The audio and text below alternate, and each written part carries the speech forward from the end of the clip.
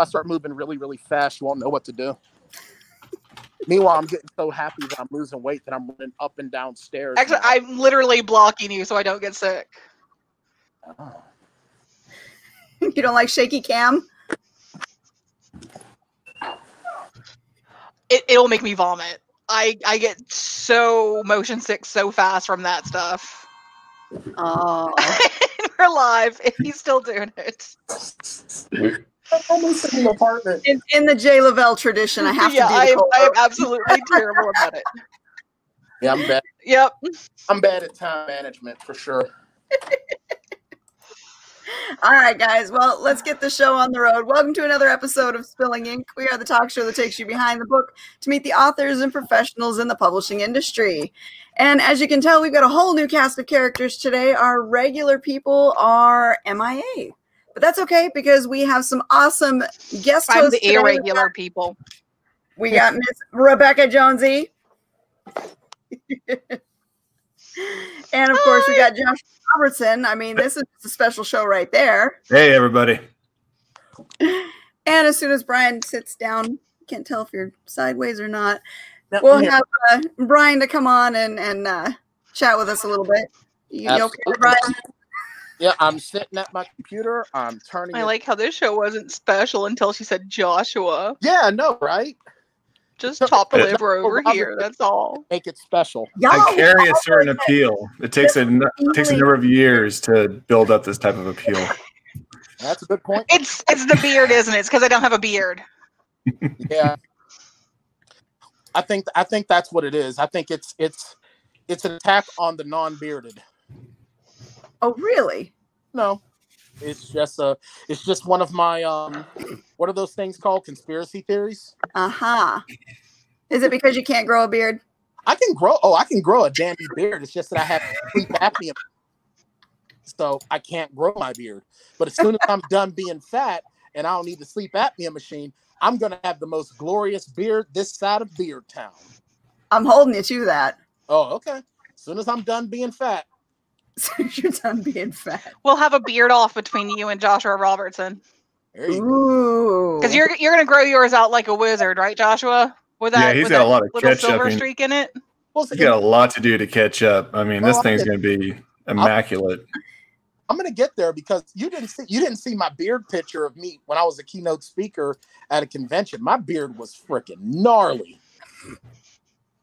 I'll see if I can find that picture. We'll take your word for it for now. Yeah, absolutely. I don't think beards are supposed to be gnarly. Well, it was amazingly awesome and super sweet. You still had kittens in it. I actually had 5 birds living in it. Screw God. And it's 3. I had 5.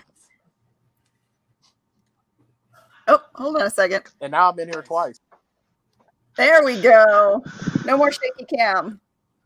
Yep, no more shaky cam and no more mobile tan. Nate just sounded very far away.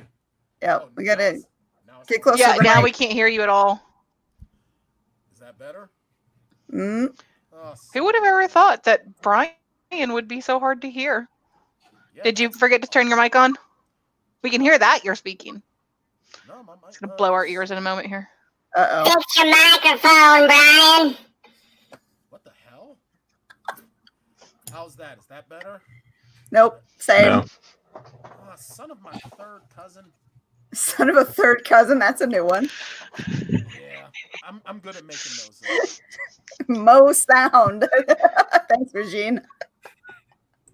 Oh boy, I'm always messing. I'm gonna die on this show. I just know it. Oh, you gotta love it when we go completely off script. Not that we have a script to begin with. Not sure. Have we started the script yet? Wait, we have a script? Nope, we haven't. Oh my god. We have a script right here. He wants to die. Is that better? No. No, it's still son of a. There's always something. Do we want to go with this script? Oh wait. This script sucks. Are we gonna get a reading from Bexy over here? Is that? Oh, there we go. All right, that's better. Okay. I have another script. Apparently, my super mic has failed me. I got one of those around here somewhere, Rebecca. Let's see. Wait, what is that book? That she pulled out. Is that better? or Careful, worse, fool! or the same? There's merchandise in that Alright. wagon. You will knock it loose, and the What price will come Did I break something? off of your wife's hands. Anne says you're still I don't very think this is the quiet. script I'm supposed She to be wants more following. sound. Oh, all right. Is Yeah. this better? Is this the? Yeah. Okay. Yeah. That's this what is- Regine was saying earlier. Mo sound, mo sound. All right. So here I am, and I can actually hear. That's weird. So my super mic has failed me. Okay. Fair enough. Murphy's Law. All right.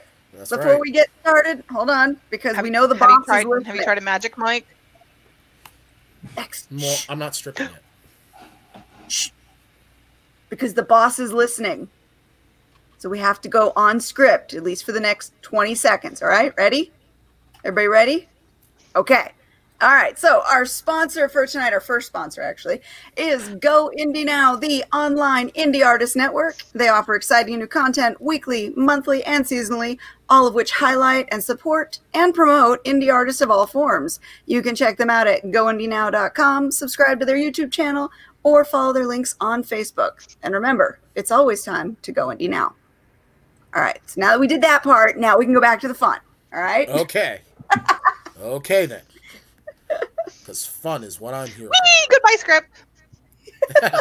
And there's enough of all that nonsense.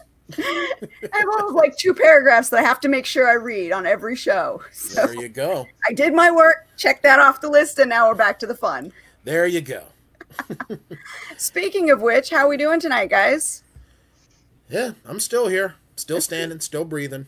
New dynamic here without the regular co-host, so kind of Yeah. liking this. Don't tell them. Shh. It has been an excellent day. I don't want to be there when you tell Jane that. I mean, just give me probably a warning so I can be laughing. elsewhere. She's off enjoying herself. She had 2 weeks off, so Yeah, she's she has no probably care. She don't care what camping Katie's on the saying. beach. By the way, Jane, I'm somewhere. totally taking your spot tonight, which means I'm drinking. And what are you drinking? Yak's milk. It's only coffee. Sure. We believe you. It's just coffee. She's drinking Yak's milk in the tears of virgins. That would sound more reasonable for her. I think that's what it is. Yeah. Mm-hmm. Boy, how did I think we it's do it? hilarious that you think there would be a virgin around me. Well, they had to start somewhere. We didn't say they were willing. Yeah, exactly. That's always been my go-to whenever anybody asks me how to do book promotion. And I'm like, Virgins? dude, I don't even know. It takes a virgin sacrifice at a full moon. And you just can't find the right ingredients these days. That's a good point. But at the end of the day, sometimes you just have to snatch someone from the Vienna Boys Choir and do what you got to do. I'm not saying I've done it. I'm just saying sometimes you gotta. What are you working on these days, Brian? I wouldn't have gone to Vienna Boys Choir. I was thinking more like, the nursery at the hospital or something. No. That's too young. That's No. just rude. That's just rude and very uncouth. Right now, I'm actually... Snatching from the Vienna Boys Choir is fine, but a hospital, Of course no, it that's is. rude. Yeah, that's one step too far. And I'm Wow. surprised at you. Where's the line? Where exactly is this line? I'm not Apparently, the it's one that draws the behind me as line. usual. I'm not the one that draws the line. I'm just the one that finds where it is so I can step over it sometimes. Not by far, though. Just a good Just stride. a toe, right? Just a a toe? stride. Just a toe Oh, you're stride. going to go a full step in. Yeah, one full step. and A that's it. stride, not by far, just a stride. Well, because my Stride strides isn't are, far. I'm only 5'8". I don't have much of a stride. I'm only 5'8". It's just far enough that when you step over the line, it's funny. You're right at the still kind of funny, but getting it uncomfortable. Meanwhile, Bex is over here dancing across the line, one foot on one side, Like one foot that on the baby other, jokes. up and back and forth. Dude, she got on a freaking Segway and just rode past it Paul Blart style. That's what happened. But to answer Joshua's question, I've primarily been working on still finishing up on I prefer a edits of scooter some chow.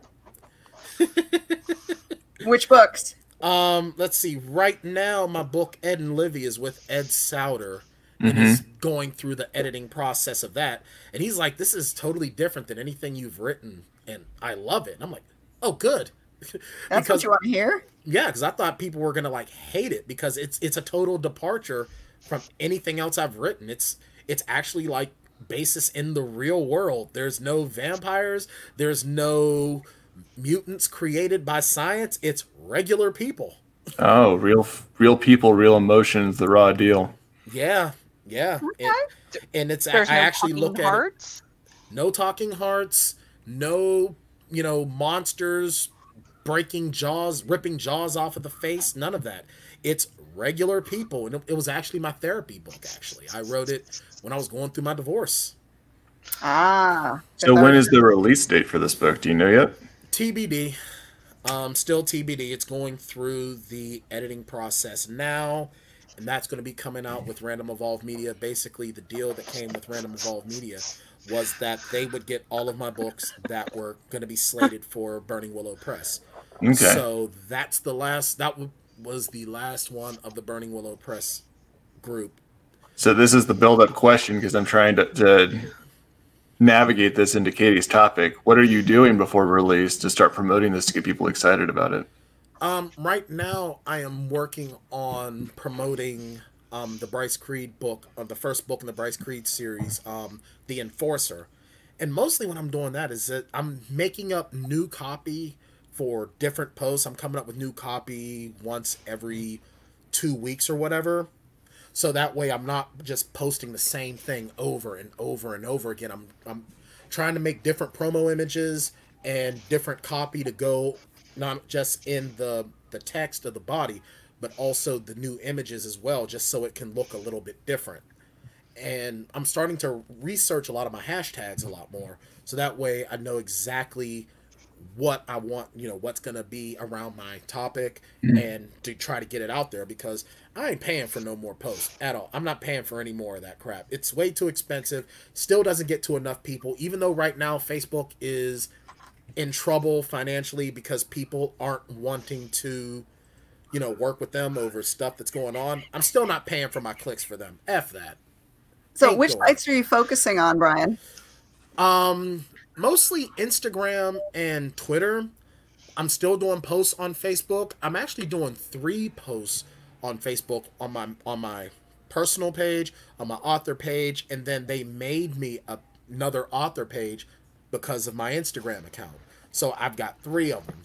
I don't know why they made it happen. That seems strange. They should have just linked to the one you already had. That would have been nice, but alas, they didn't. Well, because my initial author page is Brian A. Tan. This one is just Brian Tan.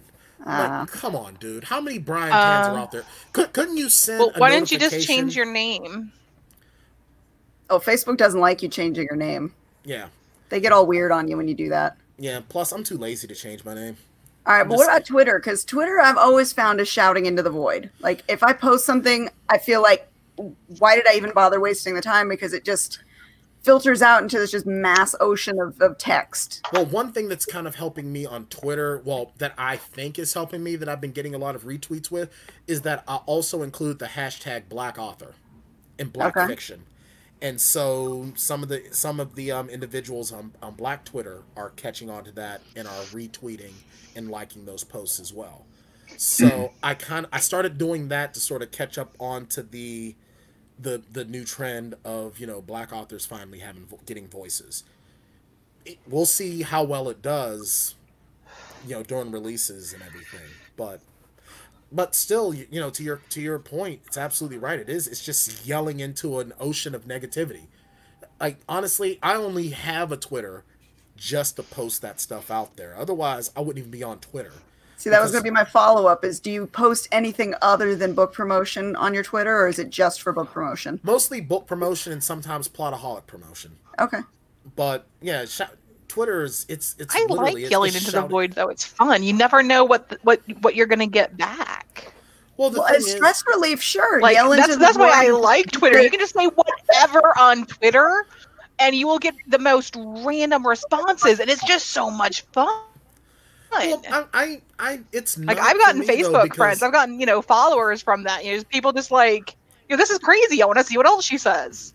Well, see, I also do some of that just to see, because you never know. If I get one reader from screaming into the void, then I consider it a victory.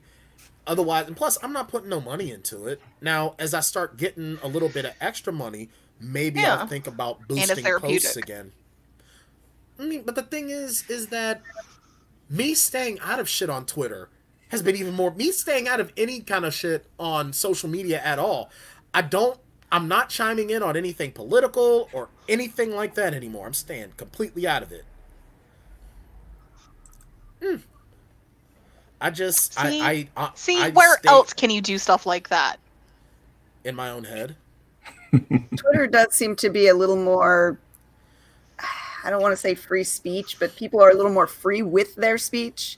Whereas Facebook seems a little bit more reserved. Not much, but a little bit more reserved. Well, Facebook also... I think one of the things, though, is that Zuckerberg is trying really, really hard to appease a lot of, shareholders and everything, where Twitter is just, screw it, man. Twitter is like a controlled version of the Wild West, because on my Twitter feed, I scroll through there, and I'll have political arguments, movie talk, nudity, book stuff, nudity, and movie stuff, in that order. So... I mean, I think that's probably part of the reason why. That's probably part of the reason why I still maintain a Twitter, is for that. And now we all know why I like Twitter.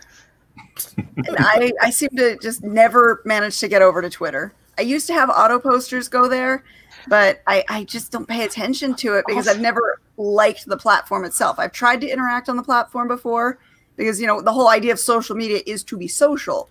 Right. So I try the social part, and it either, it feels like I said, shouting into the void. I don't know if any of these posts are actually ever being seen, or if I comment on something, I'm not sure if the person saw it because I never see a response. I'm like, fuck it, why? Well, I'm horrible with it too. I'm even horrible with my webpage. I should be updating my webpage way more, but I don't. Even Twitter. I'm sorry, go ahead. I was gonna say Twitter is a really... Twitter though is it's got JD socks. I do miss the sock posts. I was following those for a while, and then I just stopped following Twitter altogether. JD's socks. Twitter is worth it just for JD's posts about his socks. It is amazing. Say Twitter's a really complicated platform, though, because in order to be successful on there, you have to tweet about 15 to 20 times a day to build a following, and every tweet has about a minute lifespan on there for it to actually catch fire. And at times when I've been really involved in Twitter, and I post that frequently, I get lots of retweets and lots of likes and a lot of interaction and comments back. But it takes so much interaction to build up that following. And then once you stop after a couple of weeks, your interactions just go down. They just die off. Absolutely. Well, my Twitter, it's taken me 5 to 6 years to even get to the point that I'm at right now. And because the one thing that a lot of folks don't even realize, and I still tend to forget, is that I've been trying to use, Facebook and Twitter to promote my writing a lot longer than people have known who I am. Yeah, so honestly, I think both those platforms are not very good for promoting writing. Not really, but I mean, at the same time, honestly, what I get a lot out of is Instagram. I get a ton of traction out of Instagram because I think that the hashtags, and I think Instagram goes a lot further than Facebook or Twitter do. Those posts go so much further. Mm-hmm. And I think that when you have a post that also involves images, you don't have much of a chance to just spam bullshit out there like you do on Twitter or Facebook. Instagram, it takes a little bit more thought, if that makes sense. There's the problem too, though, that there are so many social networks out there that it becomes almost a job to keep up with all of them. So you have to pick and choose which one you're actually going to be on if you're going to use it, not only for promotion, but just to be social. Mm-hmm. Right. Yeah. Well, my PA, shout out to Ebony McMillan. She's posting on stuff that honestly, I don't even hardly see half the time, but she's out there and she's doing it and getting it done. And I get notifications, how she's, posting for me all the time. So I guess that's also part of the reason why I'm just like, maybe I'll get something as that goes as well. But I think, though, that, and I was talking to Richard Pruitt, the head man over there at Random Evolve Media, and a lot of his marketing plans that he had for my re-release just got plowed into the ground and salted thanks to COVID. He had all these different, a lot of them were traditional marketing as well as internet marketing.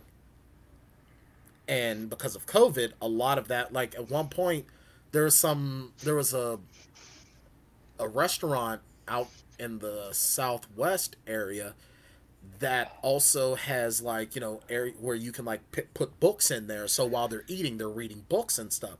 He had a deal to get my books into there. He had a deal to get my books into like civil rights museums because as a black author. And because of COVID, it's gone.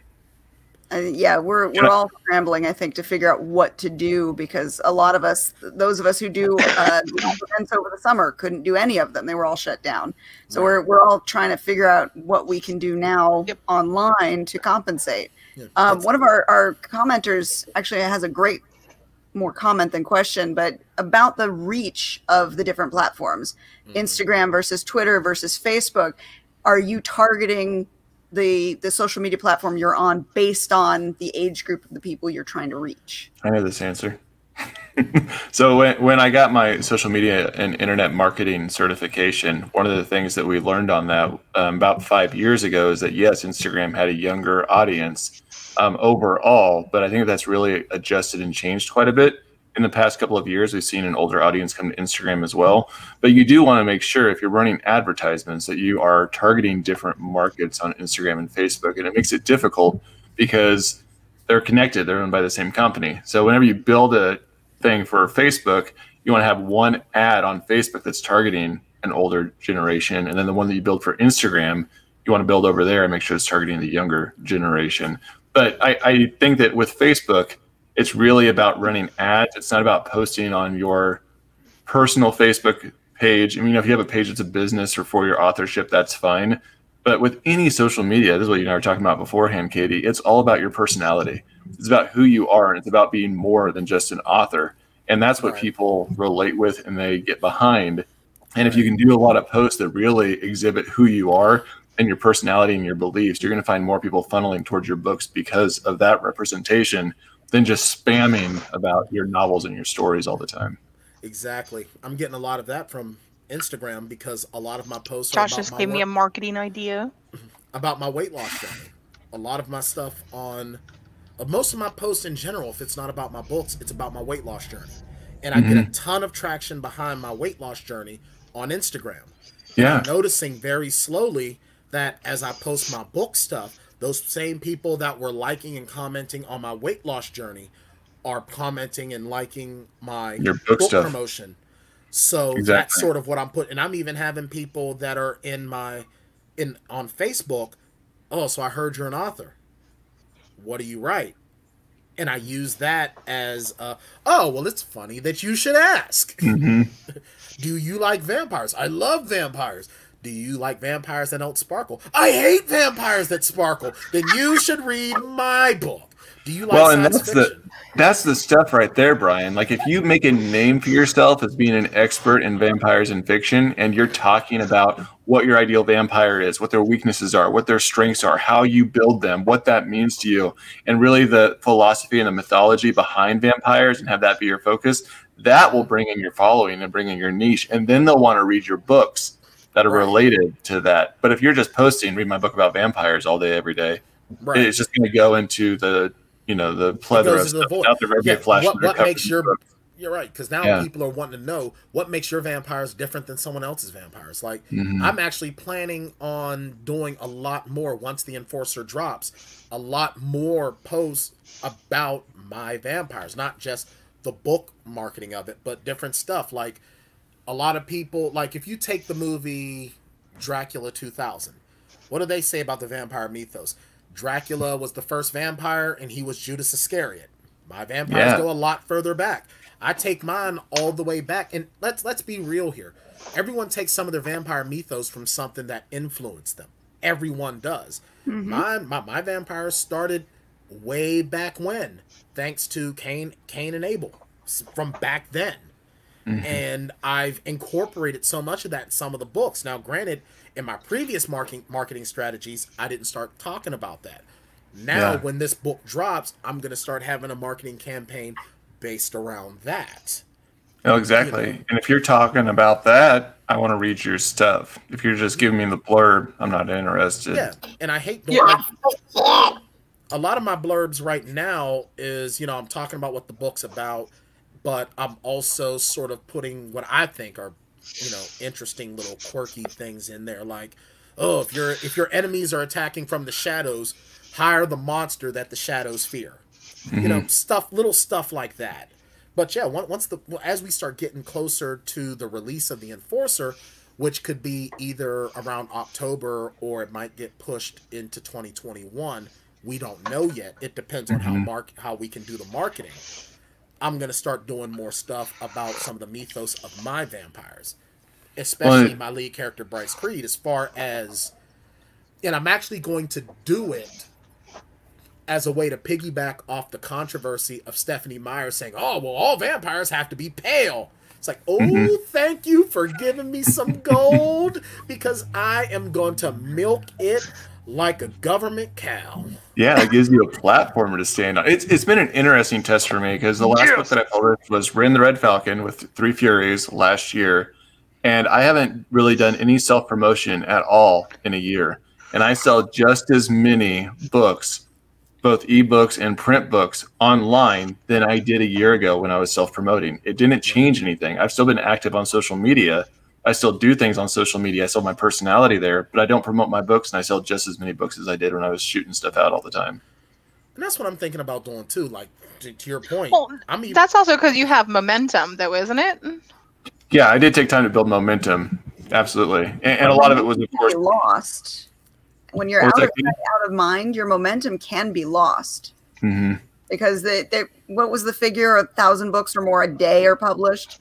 So there's constantly a glut of other books that are possibly within your same genre that people are seeing. And once people are seeing them, out of sight, out of mind stuff tends to be, pushed by the wayside. So the fact that you're still having momentum later without having to do it means that you're doing something else that is working.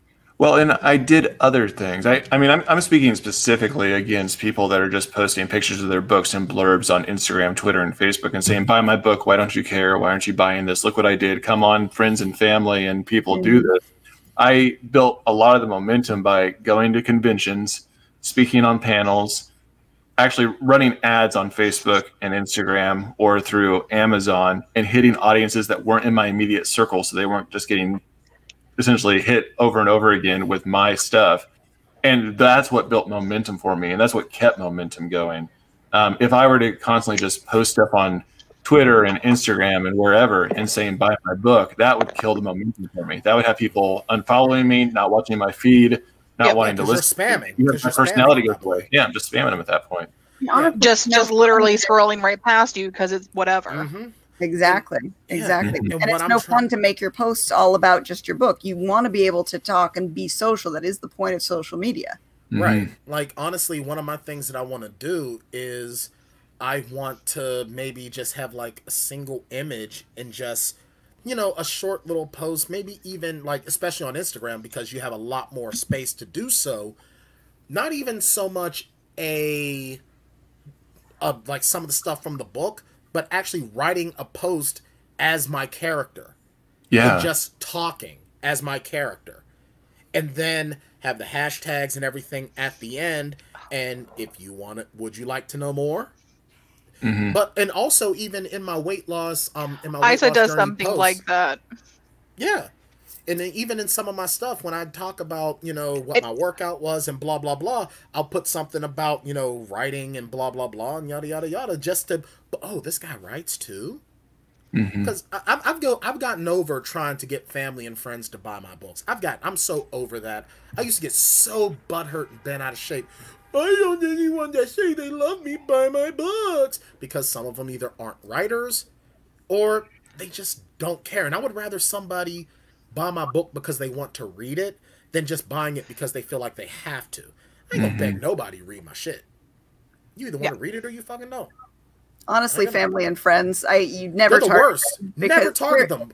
No, they're your support system anyways. Give them the damn book for free. Unless, of course, that friend like legit just straight up asks you to write a book for her and gives you the plot and everything, and then she doesn't read it, Melissa. Oh, shit. But Well, the see, goal- I but actually the had goal a is friend to come to give. me and ask me to give him a book. And I'm like, huh, you want me to give you a book? Have you seen my refrigerator and how barren it is? Fuck you, dude. Here's an idea. Are you a carpenter? Build me a deck for free, asshole. Then I'll give you a book for free. I always But- look at it for friends and family. I'm like, you know what? We always like to do homemade gifts. So here's the perfect homemade gift for you. Well, see, I'll do that. I'll do that. But you know what? I made my mom buy a book on Kindle once. I made her buy one. I don't think she read it though. Oh, Which doesn't shock me. Honestly, I don't even want my mom reading my books because I don't want. Like my ex-wife looked at me when she read a particular scene in The Enforcer, and she had this horror-struck look on her face, like, "What goes through your mind?" I said, "Wouldn't you like to know?" I don't want my mom giving me that look. But the goal is, if you want to be successful as an author and doing it full time, the goal is to have 1,000 fans, 1,000 dedicated fans, and none of them are going to be your close friends and family. And so in order to reach them, you have to market to your niche, and you have to know what your niche is. And for you, Brian, it sounds like it's vampires. So that means you have to become a spokesperson for your vampires. Right. And if people then resonate with your vision, then they become your fan. Right, absolutely. And the thing is, what really sucked, what really worked against me, because when I first wrote The Enforcer, I started writing The Enforcer back in 2007. I finished it in around 2008, 2009. What was super prominent back then? Twilight. That's what worked against me. Thank you very much, Stephanie Meyer, and your creeper vampire guy who's over 100 years old and is turned on by a high school girl. Thank you so much. And I actually had publishers tell me, no one gives a shit about vampires because of Twilight. Your book is, like, I can't do anything with this shit because everyone and their mom is writing vampire stuff. And I was like, well, that sucks. That really vampires sucks. have always been cyclical as far as a monster goes. They reach popularity, they fade back, they reach popularity again. It's like zombies. It's just like zombies. Yeah, They you just come and ride they the go. They wave. come and they go. Yeah. Or And- you provide something new. You give a new angle, and I think I that's have why a biggest Stephanie Meyer fan. got so popular. Is she provided a very weird but very memorable new angle. Absolutely. The sparkling creepers that shouldn't be allowed anywhere near within a school. Who would have known, right? Yeah, no, because I was seriously thinking about it. And I was like, dude, Twilight is largely inappropriate. This dude is old enough to be her ancestor, and he's watching her when she You sleeps. think? Creepy. Dude, if I snuck into Katie's house and watched her when she slept, she would have every right to shoot me. Or in Katie's Katie would be case, pissed at me if she take found my out I was head doing off. that. Dude, Katie would go Michonne on me quicker than you could shake a stick at me. But this dude does it because he's handsome and he sparkles. That's romantic? Bullshit. Your idea of romance is way different than mine. I don't even like people touching me in my sleep, let alone looking at me. See, life goals, Brian. If you just wrapped yourself up in some Christmas lights, you're welcome to climb That's a through good any window. point. That's a good point. So I think now I should be able to walk Fairy outside lights. naked. Fairy Yeah, I lights. should be able to walk outside naked now because I put on icicle Christmas lights plugged into a little backpack generator. There you go. Doesn't matter that I'm naked. This is what's in. There's your next Instagram picture, Brian. Yep. Handsome and sparkling. Next, and then it's also my Look, next I'm a charge. sparkle vampire now. I'm a sparkly vampire. Look at me. Oh, but I'm also really, really depressed because I'm I do immortal. not want to be near him at Halloween. I wouldn't want to be. I definitely wouldn't want to be. I'm the guy that ducks tape weird things to his body and just goes, I'm an icky elf.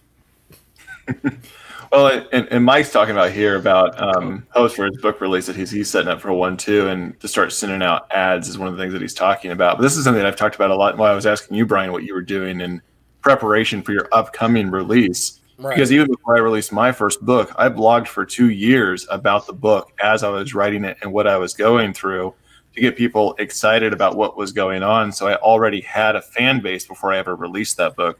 Now, of course, for yourself and Jonesy and Katie, we have fan bases already. But for new authors that are starting off, it's really important to start building that platform and finding your voice. That way your niche can talk to you and already be excited about what you're doing before you release that book. Right. And the good thing about blogging, especially if you do your SEO right, is that granted SEO takes a long ass time, but once you get it, it is so helpful. Like, honestly, if I were thinking about this a couple of months ago, I would actually start writing blog posts from Bryce Creed's perspective, each of the characters' perspective, and just start putting that out there because, dude, Bryce Creed is such an interesting character.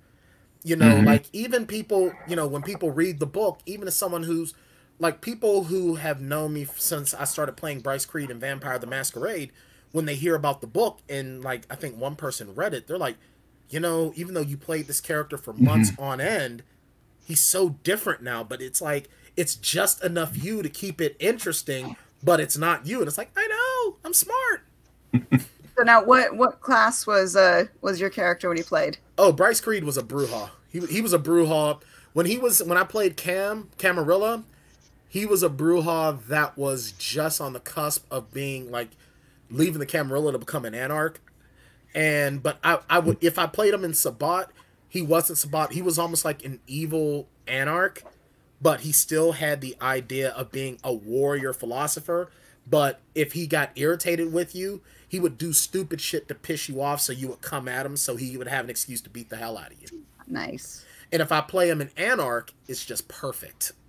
Because it's just like, hey, look at that. I don't have to follow anyone's rules but my own, and you're either going to follow my rules or I'm going to hit you in the face with a stop sign. I kind of based Bryce Creed off of a little... In the earlier days, because Bryce Creed started off, and I talked about this on Josh's show, Bryce Creed started off as a nightmare. So when I started building who he was, it was like one part Theo Bell, who's my favorite character from the Vampire the Masquerade World of Darkness universe, and a little bit of Blade, but with some of, like, my characteristics that I wish that I was confident enough to put out there. And then eventually, a lot of the Blade stuff sort of faded away, and some of the Theo Bell stuff started to fade away. And then even when some of it is still, like, some of it was still in there, like wanting to be left the fuck alone and blah, blah, blah. But then there was a little bit, or just doing the little things to the hierarchy. Like in The Enforcer, there's a master vampire in the region that Bryce lives. And he's the master of the domain, so Bryce kind of has to show him respect, but he doesn't work for him. He's almost like an independent contractor. So he'll do little things. He'll show him respect, but he'll do the little things to piss him off just because he can get away with it. And it reminds me of the character Theo Bell. At one point, he goes to visit the Prince of the City, and he just doesn't like the guy. So he's smoking a cigarette, and they say, well, there's no smoking. So he dropped the cigarette in one of his vases for his flowers, and goes, oh, sorry. It just keeps on going about his business, because what's the guy going to do to him? Technically, he's a higher rank than him, but he still has to respect his domain. So I do the same thing with Bryce Creed. And, you know, it's just little stuff like that. And it's those little quirks. And I try to put quirks like that in all of my characters. I have a character that I've started to outline the story. It takes place in the same universe that the Bryce Creed books do. And the character's name is Creighton Steele. And he kind of does... He's more of a stand-up dude, but even he has his little quirks that he sort of does. Like, he refers to some of his younger... some of the younger people in his family as kid. And they're like, I'm 50 years old. How are you calling me a kid? Oh, because I'm older than you. You're still a kid. I was there when you were born. You're a kid. Fucking 60. Yeah, you're a kid. I'm older than you. I can call you kid if I want to. But see, those are relatable things. You've got to have those kind of character quirks. Yeah. And that's what I try to do. Like, where all of my I do that to my kids who are like 23 now. Yeah, I'm going to do that to my son. I'm going to be calling my son Duder when he's 40. You know? So it's like, Duder, I'm a grown-ass man. Yeah, and you're still my Duder. Do you want me to call you my baby? Because you are always going to be my baby. That's true. Oh my little beaky baby boy. Leave me alone. But I try to do because I try to make my characters as relatable as possible. Yeah, but his little chubby cheekies and his little nose. Because all of my protagonists are black males. I write what I know. They're black males. But I want to have it where anybody who's a male or anyone that has kids or anyone that's just sort of anti-authority can still relate to them. That's the one thing, like now as we're not getting the cookie cutter characters from like the 80s and the 90s, the tough guy, ripped dude, ripped white guy, the Rambo, the Arnold Schwarzenegger, all those guys. Not all those guys were relatable to white males. Black guys would just say, hey, that guy's kind of cool, but whatever. But there was nothing relatable in their attitude. Like, how do I relate to John Rambo? Never been in Vietnam. I'm not a survivalist in that regard. I can't relate to him. I just see the story as badass. But now I've got this character, Bryce Creed. Yeah, he's a part of me, but you know what? You can relate to him. Like, if Josh is completely anti-establishment, yeah, you know what? If I do have to respect someone, yeah, but I'm still going to do it on my terms. I can relate to that. That's my main thing, too, is to be able to write characters that people can relate to. Even relate to some of my villains. How many of us relate to Darth Vader just because we want to be able to do the things that he does? And I've seen Rebecca do this before, but I'll be honest, I don't see it out of a lot of authors. And that's what I'm talking about. It is Instagram. If you want to get a lot of following on Instagram and a lot of attention, go live on Instagram on the live stories frequently and talk about the stuff that you're talking about. Talk about writing black characters in fiction. Talk about what qualities are important, what things you want to make sure is invested in a character, what you struggle with because you can't relate with, and what research you're doing to kind of fill that gap. Like going live and talking about these things with your community and making a fuss about it and showing your interest and your investment is what gets fans excited to be a part of your community and be invested in your books. And that's what I don't see a lot of authors doing. They embrace their inner introvert or their outer introvert, and they kind of steal off and they write their books and they're just like, here's what I wrote, go buy it. You can't do that. You have to get people excited as you're excited about the stories and the characters you're creating and why you made them the way that you did. See, that's the big disconnect between authors of the past and authors now. Authors of the past were able to be the introvert, whereas you could be Harper Lee back in the day. You can't do it. Yeah, you have to, and we even find it on Spilling Ink a lot when we. Well, it's because you didn't have a choice either. You couldn't like go out and see them. Yeah, but like guys like Stephen King and now Dean we can. Koontz. Well, like guys like Dean Koontz and Stephen King and Clive Barker. They would go to conventions. They would do the book signings. Harper Lee just wrote a great book and was like, all right, I ain't talking to nobody. Fuck you guys.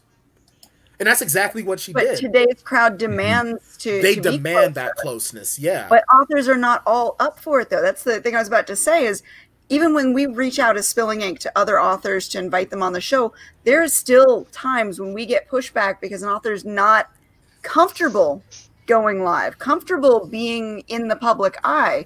And that's a negative on them because they have to in this day and age. Well, I have to have video on too. Yeah. Exactly. And that's why. And that's why when Shane and I when I did Beautiful Book Geeks, our main selling point to authors was they didn't have to have their camera on. Like so many of them were just like, no, I could never do a live show. And then they're like, wait, I don't have to have my camera on? Okay, I'm there for that. See me, and it was like, they loved it. I'm probably among the best guests ever because you're not going to get pushback from me from doing this. You never have, never will. Part of the reason why I do shows like these is because I want to be able to talk about my writing and stuff so people can hear how excited I get, and then they get excited. Each and every one of you got to know me because you guys have either seen me on someone else's show or were on a panel with me, heard me talking, and that's what drew you in. And that's why I do these shows, to start drawing more people in. That's how I met Shane Wilson. If it wasn't for Josh Robertson doing his show and Shane Wilson hearing how excited I get on things, there would be no Plotaholics. Doing Joshua Robertson's show, that's how I met Joe Compton. I met, and Katie, I believe you and I. I didn't think he was going to say show. You and I met through Kendra because Kendra did my show. Right. And that's how you and I met. And you heard how I was, and that's how we connected. That's why, and I agree. I admit I need to do more, and I'm going to start doing more.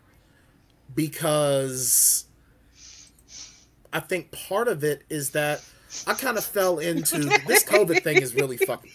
Can I just keep up? No, you cannot, Derek Bourne. Yes, Derek, please do that. No, Derek Bourne. Yes, you can. Just do that. The dark-haired stepchild of Jason Topless? Bourne. You can't do that. No. Okay, well, what if you just put your head on their body? That's different. You can do that. You can do that. Better yet, right. no. You should take a picture of yourself topless and put Chris Hemsworth's face on your topless body. There you go. That's what I'm gonna do. I'm actually gonna how about I just put Chris Hemsworth's face on my body? Fine. But you have to be topless when you do it. Just put like a little X on your nipples. Just put like electrical tape on your nipples and then put Chris Hemsworth's face. The camera doesn't go that low anyway. Then I'm barely even showing my butterfly. You know what? You need to work on that then. Just stand up and do it. I'll give you $1.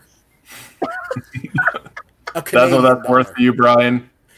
No, Josh, I'll give you $8. I'm never going higher than 10. I'm not. I see how I rank in this now. I see how it's going. I'm below 10. Well, I can't go higher than 10 because I'm My not pecs getting are enough bigger. royalties yet. You know what? Hey, I took a picture of myself topless the other day, and I realized that my underboob skin is way lighter than my belly skin. That means that my man tits aren't flopping over anymore, okay? I don't want to hear it. We need a round of applause for that? Yay, I'm less fat than I used to be. Woo! I'm so proud of you, Brian. Golf clap. Let's see. If I do that, I need to work on my... No working on the abs. It needs to be real.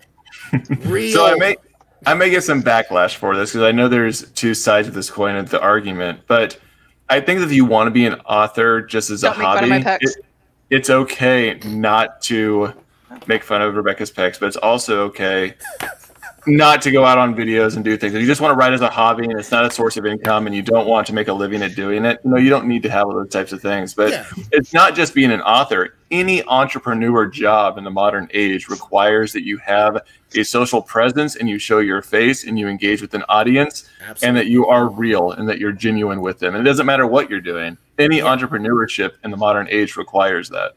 In entrepreneurship, you have to do all of the work. All the glamorous life work and all of the grunt shit work. You have to be Michael Jordan, Scottie Pippen, and Dennis Rodman if you want to be a successful entrepreneur. And if you're not prepared to do that, then it's just a hobby. And it's okay if that's what you're shooting for, cool.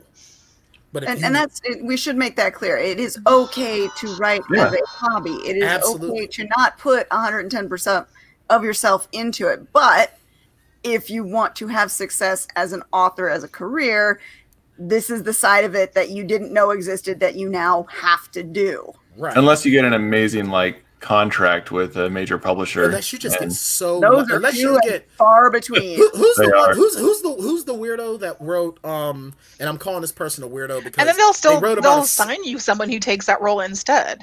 Right. The reason why I'm calling this person a weirdo is because they wrote about a topic they didn't know jack shit about and got a ton of cash for it. Who's the goofball that wrote 50 Shades? If you got to get 50 Shades lucky. And that doesn't happen all the time. Yeah, that hack from 50 Shades. Yeah. She knew nothing about BDSM. Right. Or being a millionaire or anything. I don't know what the hell she did. I think she just self-published and then the right person. And that's what she had. She only had marketing. That's the problem though, is that a lot of people are looking at that. I'm going to be that next, because that was me. I was that person. I'm going to write the next great American novel. All I have to do is put something good out there, and the right person will read it, and then bam, it's going to happen. Bullshit, kid. That is not the way the world works. Again, back to finding the virgins and the full moon. That's the only way that side works. and it has to be straight up virgins, not just hand stuff or butt stuff or mouth stuff. It is complete, innocent, and virginal. And there are very few of those left over that are an appropriate age for sacrifice. And now we're back to the nursery. Not that but that's an appropriate age for sacrificing. Come on now. I don't condone this message. Well, Jonesy's the one talking about going at nurseries So and stuff. you're talking more than 24 hours aged. Yes! You monster! You're right, AF. You're right, Yeah, Anita. yeah, she did admit 50 Shades was Twilight fan fiction. That and that explains is why even nothing's scarier working. and sadder. That is even sadder. Have So to go to the basically, so she daycare wanted instead. Edward. So she wanted Edward to just like break into her house, kidnap her, take her to some place, and be like, "Well, hey, I got a lot of money, so this isn't illegal. So you're just gonna sit here and and r." Because I'm sorry, if that dude, It's just so gross. It's so gross. That Now is Brian a froze. perfect We got spot for Brian to freeze on. Yeah, that is perfect. it's weird. But okay, too so perfect. how much of it though? How much of I think it was E.L. James, right? How much of E.L. James's success was because of the tie to Twilight, and how much of it was because of her marketing background? I think that it was the marketing that did it because she tapped 100% of into it was the marketing. It was the marketing because it tapped into a lot of people's sort of some of their fantasies. Like, because there are people that have that sort of fantasy out there, and it tapped into it. God, it almost made me throw up that my mom admitted that she read it and liked it and went to go see the movie. It I'm was like, "Dude, you're marketed disgusting." as mommy porn, and that Yes. was such a catchy phrase. Yes, because people, and this is what it boils down to. Because I was having this conversation with someone. It's the sort of the inherited prude nature of the United States of America, and how so many things that revolve around sex are no, but violence is okay. When they heard that they could have the mommy porn, which makes it essentially acceptable, now they can give in to all their sexual fantasies and blah blah blah. But if you had someone that say, "Hey, I watch porn and that's all there is to it," now, oh, you're a deviant and you're watching so much porn, you can't have a healthy sex life. Dude, I'm not saying that I'm watching porn 24 hours a day and every time I order a pizza, I'm expecting for 25 minutes of fun to kick in as a tip. No, it's just you're not in a sexual relationship, so you watch porn, You or didn't you pick just your have pizza that box kink. right. that was Yeah. eerily specific. Yeah, it was. I'm not saying that I had my own thing going on. I'm just saying that there were a couple times where I would show up for class. He's and I not was saying that he doesn't disappointed. have a regular role play. Hey, I'm not saying that I was disappointed that my hot teacher But he does. didn't just attack me for a grade, but she should have. That's all I'm saying. with E.L. James, which I'm not going to speak for or against her, but one of the things that she did is she tapped into a niche market that had not been tapped into yet, and that benefited her. Right. I think. Right, And- because Yeah. Twilight started it. Twilight started it, and then She tapped it she forward. took it to that next level. Yeah, and I think that's a piece that all of us are challenged as entrepreneurs, is trying to find what is that next thing that's going to catch wildfire. I mean, in her case, yeah, it was her particular genre and what she wrote in, but I think all of us are trying to find that next thing that's going to go to the next step. And we've Right. talked about this on panels about romance genre and fantasy genre and sci-fi genre, and now we've seen other genres come out of those. Even like the military genre has been kind of hot with like the military sci-fi stuff and military fantasy. But all of us, I think, are trying to be like, what's that next book that I write that goes to that level and takes it to that next step that really captures the interest of readers? And we all struggle with that. I don't blame her for her success. She did well. Not at in all. finding Not at that all. next step. I don't. Yeah, I'm not. I can't write that stuff. The only thing My- I'm impugning her on is I don't writing blame about her for something her she knew nothing success. I about. blame her for her edit and not understanding. I what, only blame her getting ahead on a what a subject safety that word she is. didn't truly know about.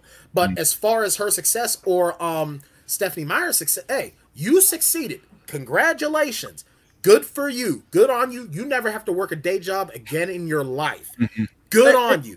The secret sauce, though, isn't just writing in the genre. It's figuring out how to get the readers of that genre to listen. It's just like losing weight.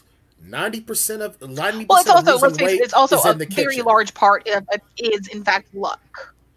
Yeah, it's luck, it's marketing. Writing, and I tell every time someone tells me, real well, estate. this person wants to write, can you talk to them? What the hell do you want me to tell them? You want to write? Write the fucking book. That's the easy part. There you go. Write the book. That's the easy part. You want to know what the hard part is? It's your marketing. It's everything that it comes into marketing. It's networking, not just for social media, but going out there and meeting other authors, either via social media or writers groups. Now, granted, I did the writers group thing. It sucked for me. I'd rather meet authors this way.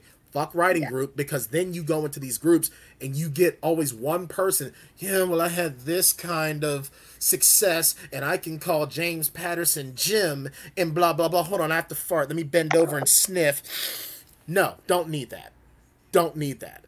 But it's the writing the book is the easiest part, period. The hardest part is getting out there and getting people to read your book. And and that's another thing too. Every time someone asks me, well, what do I need to do as an author? Write the fucking book first. But how do I market? Write the fucking book first. Don't worry about any of that shit until you write it. Once you get, I don't agree with you, write the Brian. book, find your market, then market. Yeah, Well, you research have to what your know- market is. You have to know what your market's going to be as you're writing it, because you want to start building that platform before the book comes out so that you have Right. a platform to release on. Right. So Yeah. there's a little bit of both. But yes, get the first draft done. Yeah, Absolutely. at least, get the first yeah. draft. When I say, and I should clarify, that's my fault. When I say write the fucking book, write your first draft. Mhm. Then That's not what people are reading is the first draft. They are Right. never reading that Yeah, first write the draft. book, but find your They're not market, even reading this. then rewrite to market. Yeah. Write your first draft and then throw that shit in the trash and then go write it again. yeah, and as you're writing that first draft, know what your market is going to be. Research your market. Research the hashtags associated with that market, and then when you you either find a publisher or find an editor, be prepared that you're going to get so much red ink on that shit, it is going to look like someone bled all over it, because your first draft is garbage. I'm guessing we're talking at first-time authors here.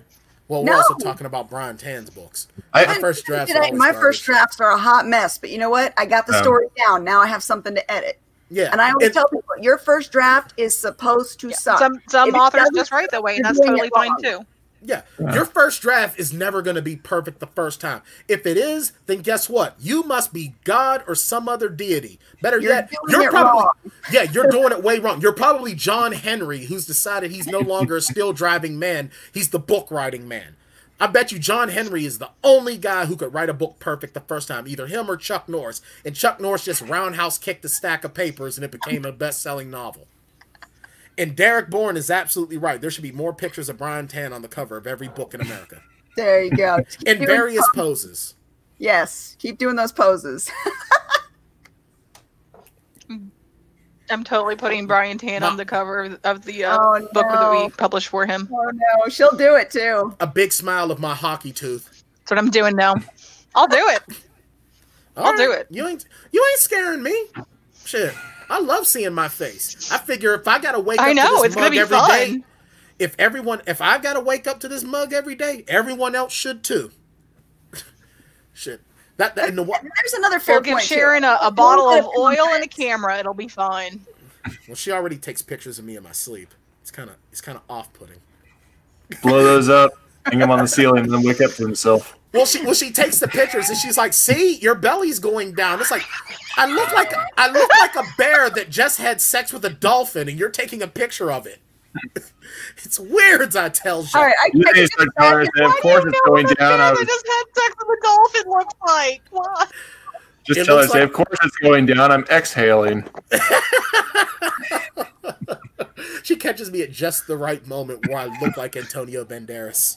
You gotta wonder what it's like to wake up first thing in the morning and as your eyes open, you see a big giant version of yourself right above you. Oh, Jesus Christ, what is that? Oh, it's me. Whew. I thought Oh, the like Martians you've were never invading. slept in a bed with a mirror over it, Katie. No. You have. I don't believe that for me. You I may not can remember. honestly say I have not. Well, see, I don't sleep on my back anyway. I sleep ass in the air, and that could be very, very bad if I ever get arrested. That'll just be another picture, and then I'll be the dolphin instead of the bear. I don't even understand the reference Sleeps to like a Antonio baby all Banderas. curled up with his butt He's like pointing. 59, 60 years old. Yeah, but he's still a sexy dude, or at least he was a sexy dude. He can grow up. He did have his moment. Yeah, he had his moment. That's how he got Melanie Griffith. Don't harsh on his fantasy. No, I Okay, like him. Shane. I'm just trying to see I mean, he's got a hell of a beard. Dude, I'll tell you something right now. I still see Antonio Banderas from Desperado. You know, it's all the voice. And there it's you the go. voice and the accent. You don't have to see the face. Just listen to the voice and the accent. Quit. Yeah, Not I it. loved him in Expendables 3. That was the best ever. He was him and Wesley Snipes were amazing in the Expendables 3. What were you in prison for? Tax evasion. I see what you did there. And this is why I'm so much fun, because I take conversations in so many different areas. You don't know where you are.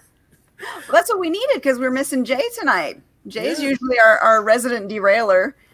Dude, can you imagine if Jason and I seriously had to come up with the travel I don't even have my of a cat city? to hold up our butt. It would be the worst thing ever. Like our street system would look worse than Atlanta and Pittsburgh combined. We would have roads just driving into mountains for reasons. Just because we thought it would be funny. We're just gonna put Joshua, you two where's both one of your rats? and then just let you guys just wander off into whatever directions you go. I think that would be entertaining. I think my eyeball has a nipple on it. What does that even mean? I don't know. It'd probably be thoroughly entertaining. I'm not joking. I think that Jason and I should just do a podcast where we both either get high or drunk and just talk. And there's the cat butt. Cat booty coming in. All right, check. We've gotten all the items we need for our show, except Rebecca, since you're here and you're our sponsor, why don't you give us your sponsor stuff? Yeah, read your bumper line. Read your own bumper line. Do it.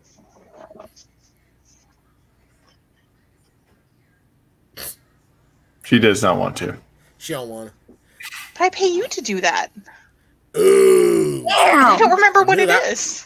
I knew that was coming. All right, I don't have to do that shit. I pay you for it. All right, it's your name. Okay. Oh, I think I looked up. And you write what? Just put it in the chat. I'll read it for you. It's literally just a line. I was just trying to see if I can get her to read it.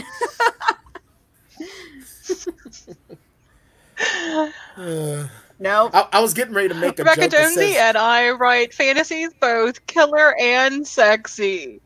So check them out. meme. Gotta love putting people on the spot. I will make sure all the links are in the show notes, so don't worry about that. All right, well, we are out of time. We're actually 2 minutes over time. The show just flew by. You guys were awesome. Thank you so much for hanging in there. Jonesy and Joshua, thank you so much for being there at the last minute. Sure. That was awesome of you guys, and you're always welcome on anytime. So I was really happy to have you tonight, but you guys can come back anytime you want. And same thing with you, Brian. We know you're our brother. You're the show's brother. You come on anytime you want to. Anytime you want me, I am there. I'll hold you to that too. You know it. Yeah, anytime. Anytime. Day or night, clothed or unclothed. Close, please close. And he always brings Whatever. the power. I always bring the power. Oh, yeah. You didn't get to see my t-shirt. My favorite comic character of all time, Luke Cage. Oh, nice. I love Luke Cage. Luke Cage is who I'm striving to resemble a shorter version of Mike Coulter. That's who played Luke Cage on the Netflix series. Oh, fuck yeah. I'm just not as dark, and I don't have as gnarly. See, the thing is, it's not about volume. It's about suave, and his goatee is rico suave. I'm still holding you to the beard thing. Oh, yeah. Oh, as soon as I don't need a CPAP because I'm a fat guy, I'm growing a beard that is just going to be... I'm going to be calling upon my mother continent ancestors that had the awesomest beards. I'm going to call upon them to have the... Oh, and that's going to be its name. Oh, all right. Just because I wanted to do it again. Well, then we will hold you to that. But until then, thank you guys for watching Spilling Ink. Please be sure to like, share, subscribe, tell a friend, and we'll be back next week with more authors to introduce you to and some more fun and crazy conversations. Until then, see you later, guys.